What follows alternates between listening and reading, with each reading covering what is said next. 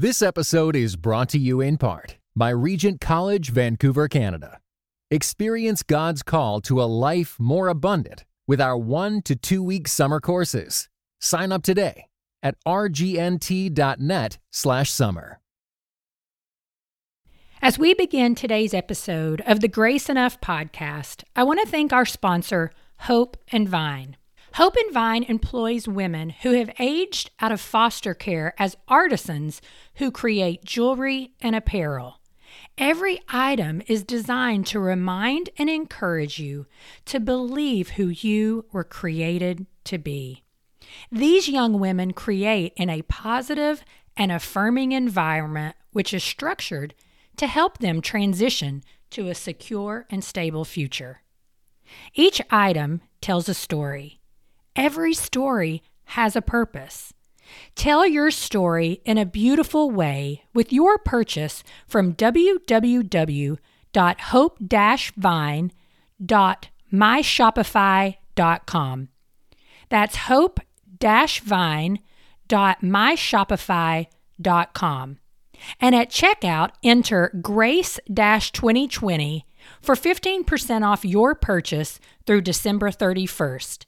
That's Grace 2020 for 15% off your purchase through December 31st. Well, friends, welcome back to the Grace Enough podcast. As you know, I am your host, Amber Cullum. And this week, Hannah Anderson joins me to talk about the lost art of discernment and how learning to recognize and choose good things actually helps us to develop discernment. Listen to what Hannah says about our cultural moment and Paul's charge in Philippians 4:8. Where the Apostle Paul is speaking to the Philippian believers about something very similar to the moment we're living in. He's confirming and he's recognizing their anxiousness, their kind of loss of peace and their confusion of their minds. And he says this to them. He says, "Let your reasonableness be known to everyone. The Lord is at hand. Do not be anxious about anything." He tells them the peace of God, which surpasses all understanding, will guard their hearts and their minds in Christ Jesus. And so he's saying to them, yes, I understand this kind of confusion and anxiety that you live in, and I know it's disoriented, but the peace of God is going to keep you. And then immediately he moves into this call. Instead of calling to retreat, like you're going to be kept safe if you just stay away from things. That's how you're going to achieve the peace of God. He says, no, you're going to achieve the peace of God. It's going to rule in your mind, and you're going to be able to do this. Finally, brothers and sisters, whatever is true, whatever is honorable, whatever is just, whatever is pure, whatever is lovely, whatever is commendable, if there's any excellence, if there's anything worthy of praise, think about these things. And what you have learned and received and heard in me, practice these things. And the peace of God, the God of peace, will be with you. And so for Paul, the pursuit of silencing the chaos in our minds is not withdrawal. It's engagement in a certain way. It's engaging with the world, looking for things that are true, honorable, just, pure, lovely, commendable, and excellent. As you listen to our conversation, I want you to consider this question. Am I engaging the world, or am I retreating out of fear? Good morning, Hannah. Thank you for being on the Grace Enough podcast. Well, I'm glad to be here, Amber. Let's get started by having you introduce yourself to our listeners and tell us a little bit about your family and what you do. Well, I am currently sitting in my house in Southwest Virginia. My family has lived here probably for the last almost 9 years now. My husband, Nathan, is an ordained minister, and his work brought us back here about 9 years ago. I say back because he's actually from this area originally. He grew up about maybe 45 minutes from where we live. And they say his grandmother told me once that Virginia boys always find their way home. And that was true for us, that we lived around the country and around the world, even the first 10 years of our marriage. And the second half, he was ready to come back and settle near where he grew up. And so we've been back here. We have 3 kids, Phoebe, Harry, and Peter. Phoebe is 16, Harry is 14, and then Peter, our youngest, is 11. And we just keep busy like most families in this time of life, this season of life, where we're trying to take care of our kids. We're trying to, be part of our community, be part of our church. And we're also trying to survive this very unusual season of a global pandemic. And I remember early on, my kids would be like, "Did this happen when you were young? Was there ever anything like this?" And I just would have that glazed look on my face that said, "No, I have never been through this. We are all doing this together for the first time." So that, I think, it's been perspective giving, and it's made us grateful for a lot of things we took for granted. And that's the majority of our family life. And when I have time and when I can give attention to it, I also write. And pre-COVID, I would speak some. We're not doing as much of that now.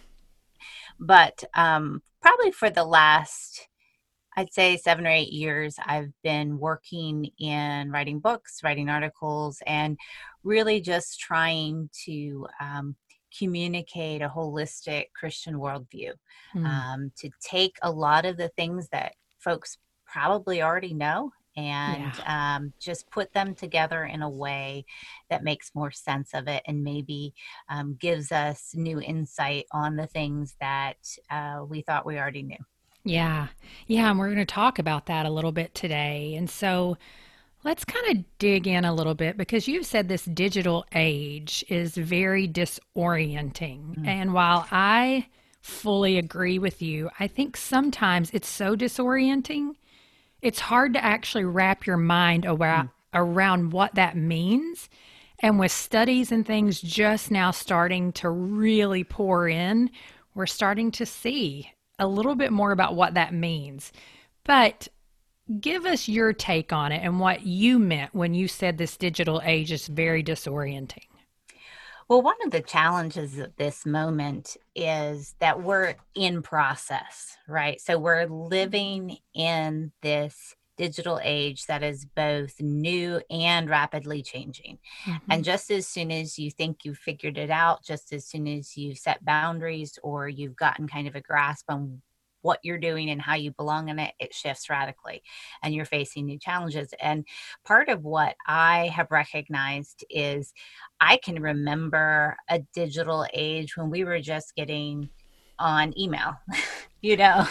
Like I remember this amazing thing where you could send a letter through your computer. I remember the first chat rooms. I remember the internet when this thing called a blog started. And this is maybe dating me, but I was a little bit scandalized at the time when I would first read friends' blogs and see what they were revealing about their personal lives. Yes. And now looking back on that, it was probably, I don't know, maybe 14, 15 years ago.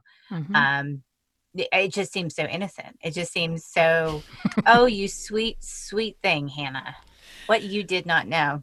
So what I mean when I say the digital age is disorienting, I mean both that it's a new way of engaging information. It's a new way of connecting with people all around the world. It has lowered boundaries of time, space.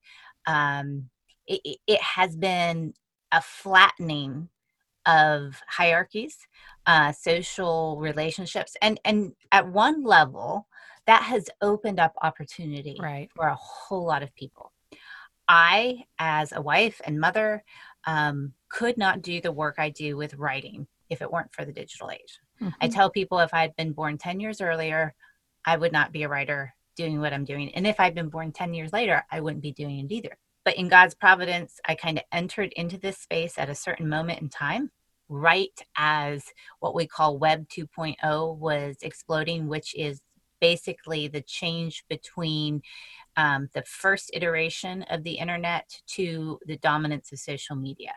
And if you can think about how, if you used it before social media and Facebook and Twitter and Instagram became prominent, it was much more website based, maybe blog based. Maybe you would go to individual sources.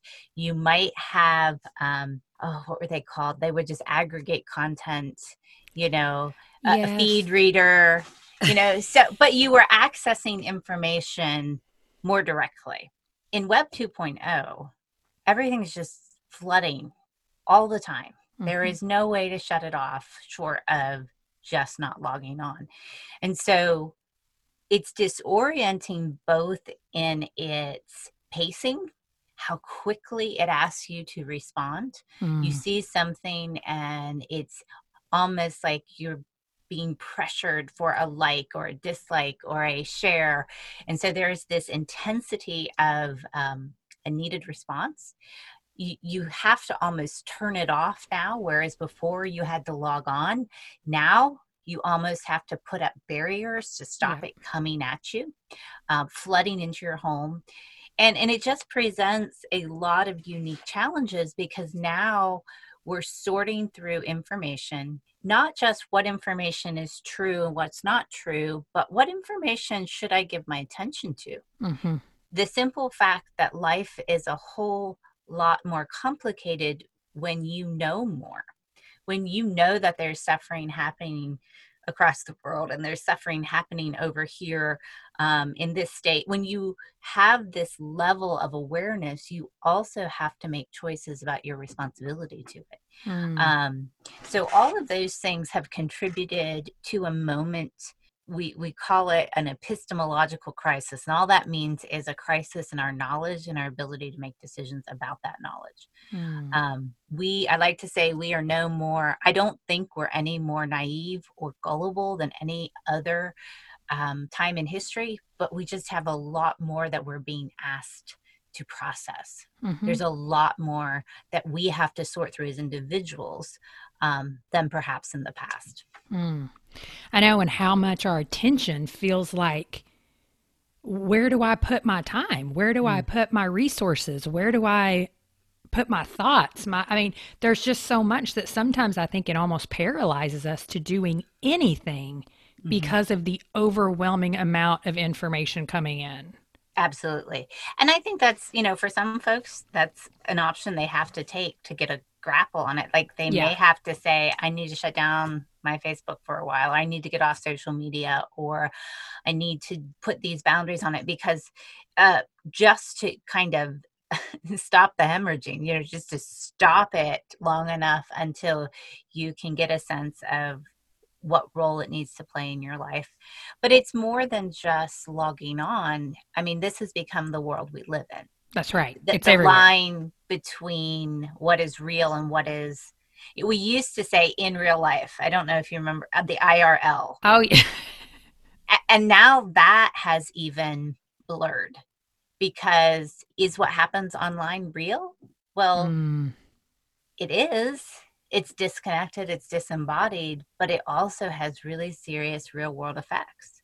And so it is a very dizzying moment. Yes.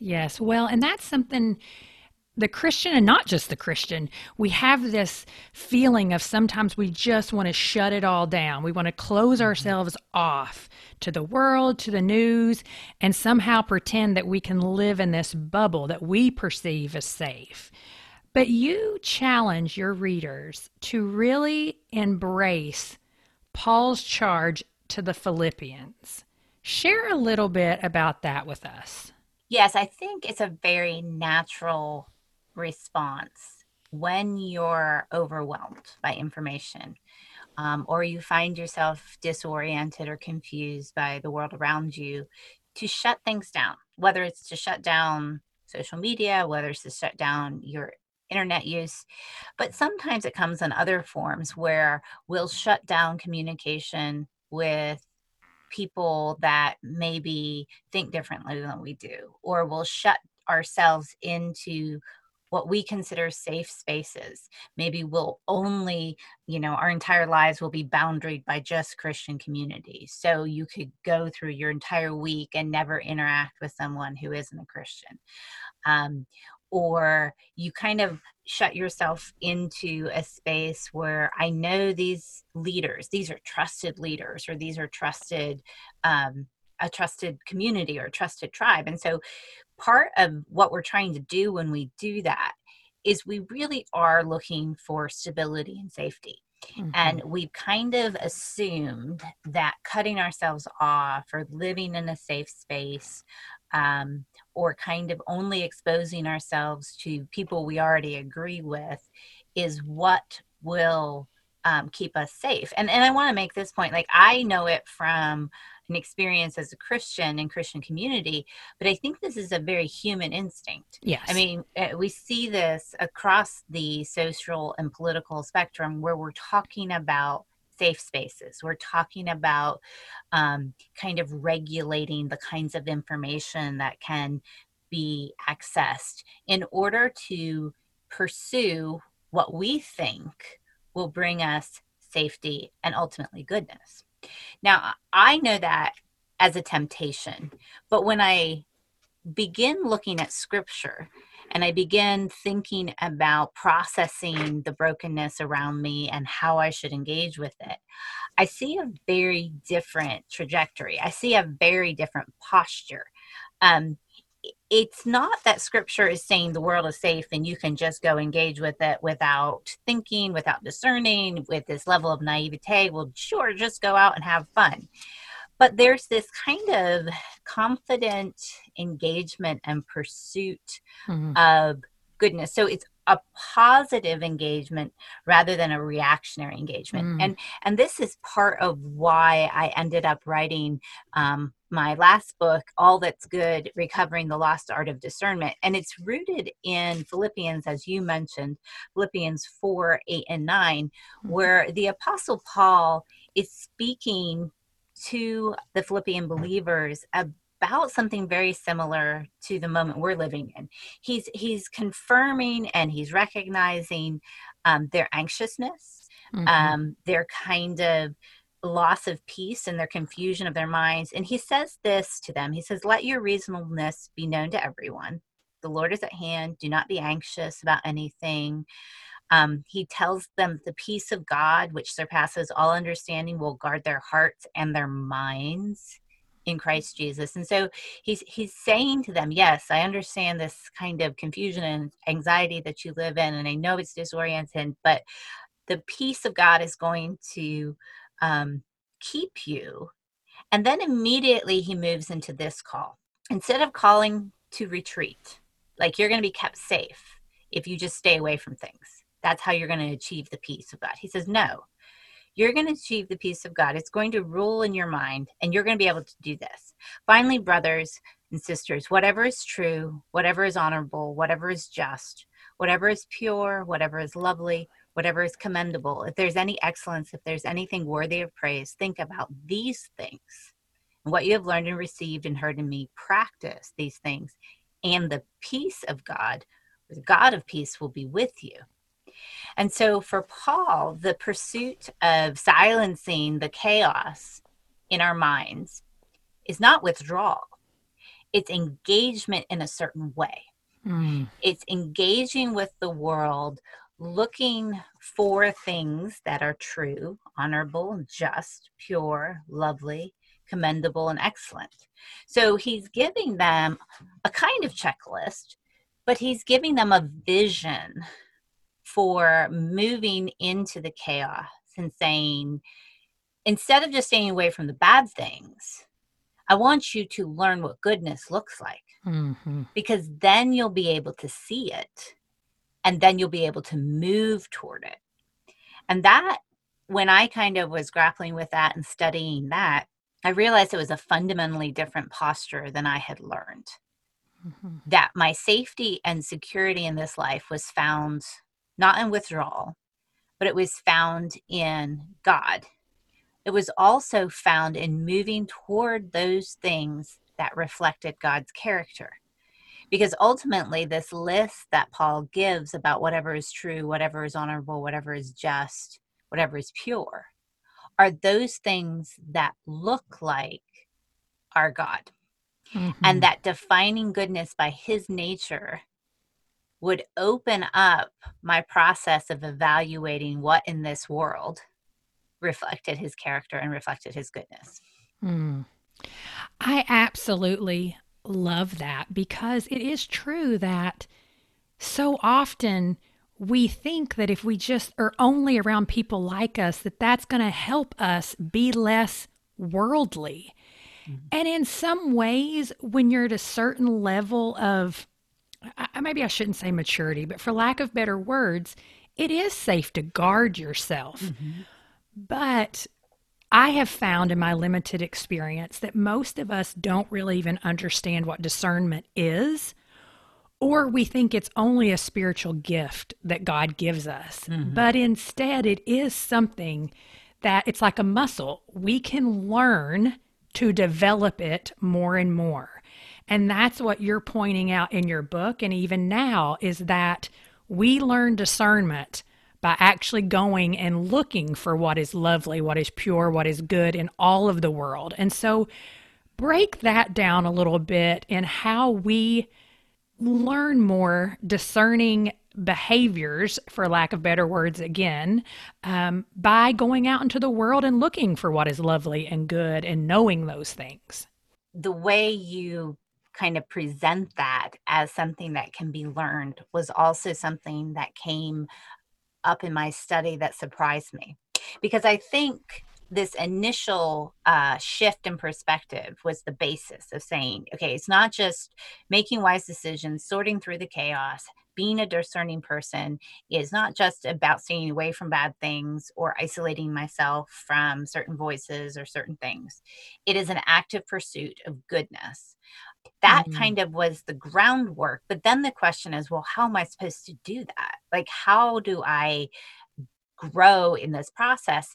And one of the things that was actually very fascinating, again, in correcting my categories and correcting the way I had been thinking about discernment, is when you hear the language of discernment, maybe in a Christian community or a church, we do tend to think of it almost as either a spiritual gift or that kind of gut instinct, or some people have it, some people don't, that the person who has it just knows what's wrong with something or just senses that this is off, and then they have discernment. That's what we think of as discernment. Well, the fascinating thing is when we use the word discernment more broadly, when we use it when we're talking about music or food or artwork, we say something to the effect of that person has a discerning eye. They can evaluate the difference between two paintings. Or someone has a discerning ear. They can hear the pitch of a certain note. Or they have a discerning yes, palate. in that way, I am not discerning, right? Musically, not discerning. Sorry. No. That's a good perspective, though. But you also can train that. You can train that. Like, that's yes, absolutely right. Some people have this innate giftedness. Sure. And we can recognize that. Like that child or that musician has perfect pitch, and that is a gift from God. But that doesn't mean the rest of us can't learn music. That's 100% true. And we can't learn to grow in our appreciation of the way music is structured and what makes for a good composition and what's pleasing and what's excellent. And so what was fascinating is when I came to the scripture, that way we talk about discernment in music or art or food is actually more in keeping with the categories that the scripture uses. Whether it's in Hebrews where it talks about having your senses trained so you would know the difference between good and evil, that you would be able to make this choice. Or in Romans 12, 1 and 2, where it talks about, presenting our lives living sacrifice so that we would be able to discern what is the good and perfect will of God. And so both in its aim, its goal in scripture, the goal of discernment is always goodness. It's always excellence. It's always growth toward those things that are true, pure, lovely, just. But the scripture also speaks about it as this sensibility that can be learned by having our minds transformed. Again, that's that Romans 12 passage. That's where right. Your mind would be re-educated, for lack of a better word, that the way you think about what goodness looks like would be shaped by the word of God and by the character of God. And so as we begin to approach development of discernment in our own decision-making process, we're moving through that process of awareness, maybe that we don't know what goodness looks like, actively re-educating ourselves about what true goodness is, reading the scripture, learning the character of God, to beginning to practice it, to begin to put it in practice until eventually it does become a little more natural than it might have been at the beginning. So just like anything else we learn, where we go through this cycle of recognizing we don't know, actively correcting ourselves, beginning to implement a new way, and then that new thing becoming as natural to us as maybe driving a car or riding a bicycle, where you can't remember a time when you didn't know how to do it. And it's the same process.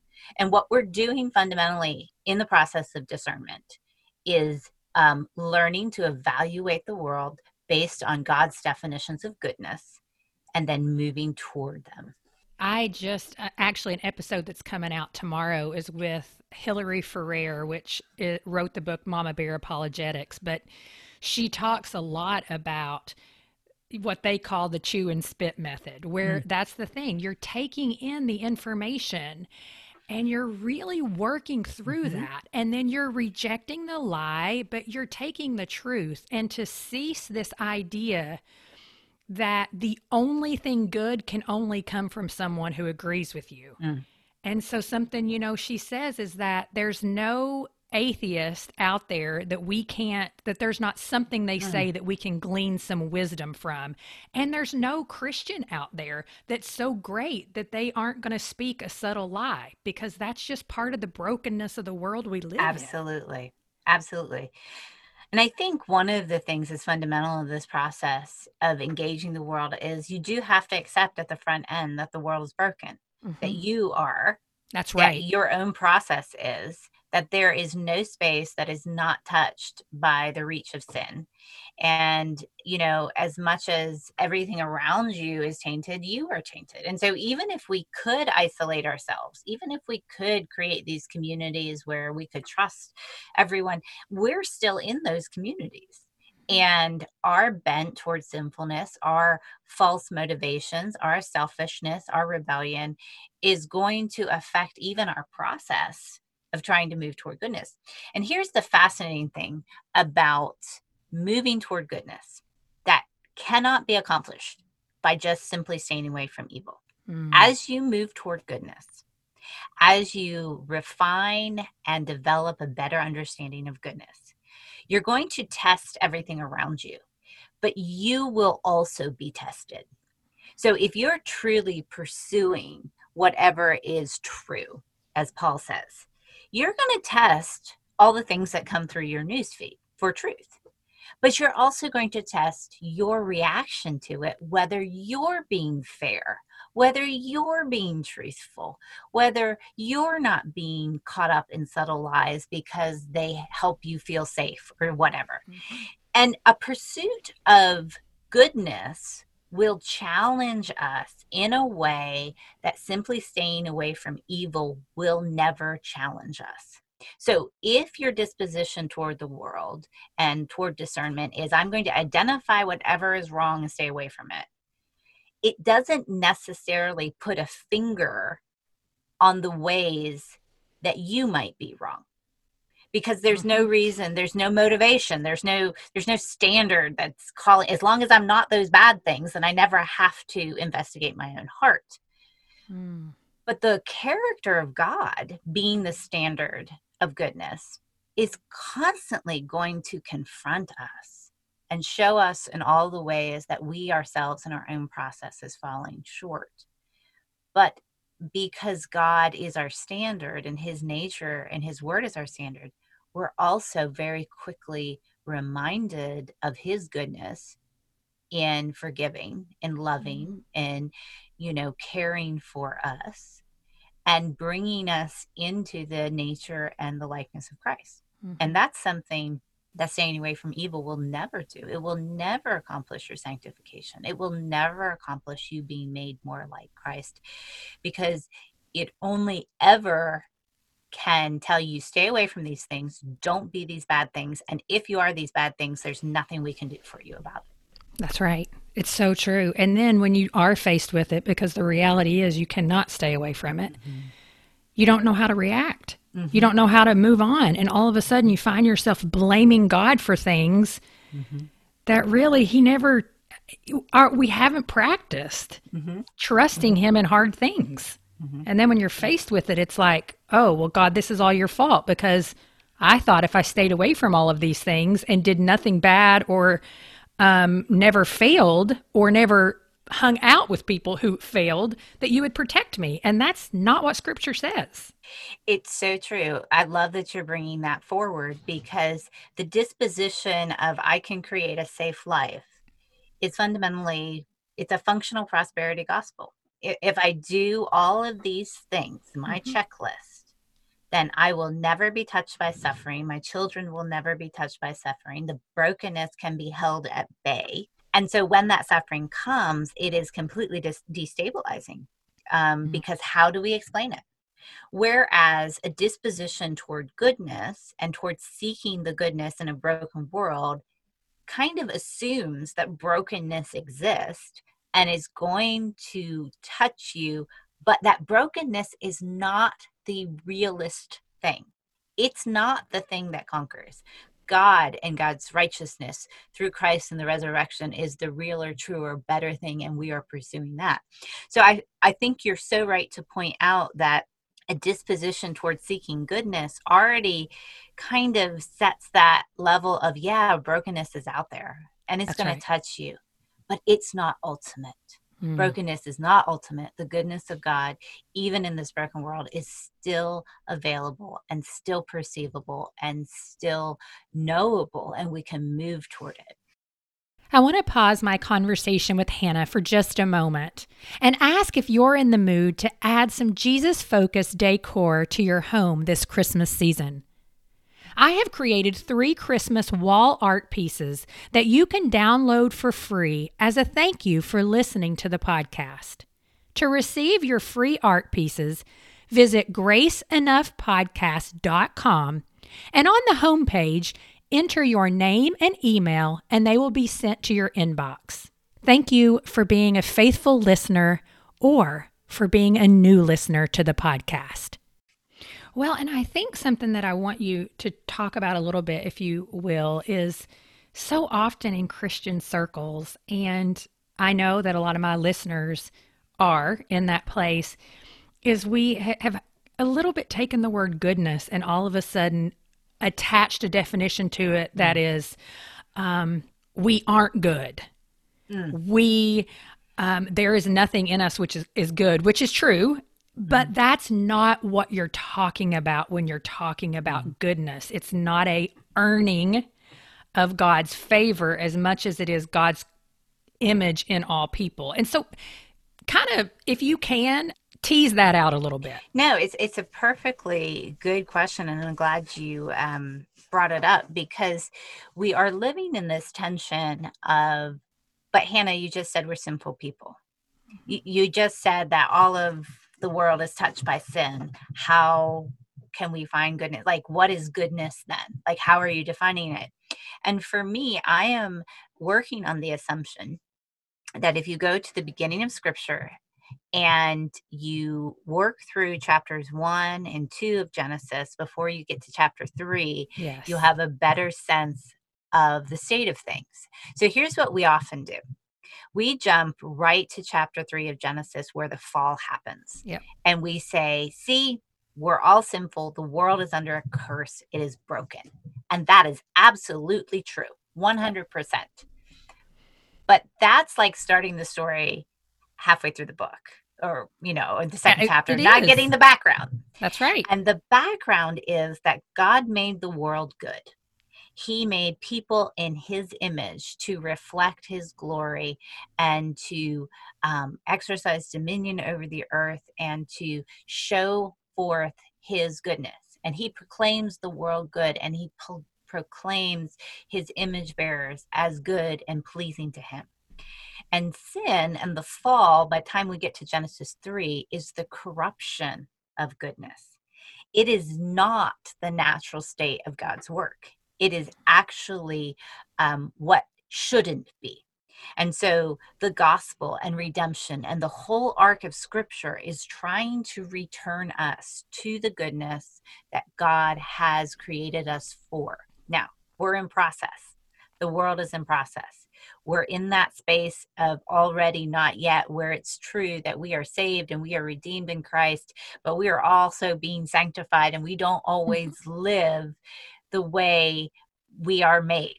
And so when I speak of goodness, I am talking about pursuing those truer things that God has designed for his world and for his people to live in.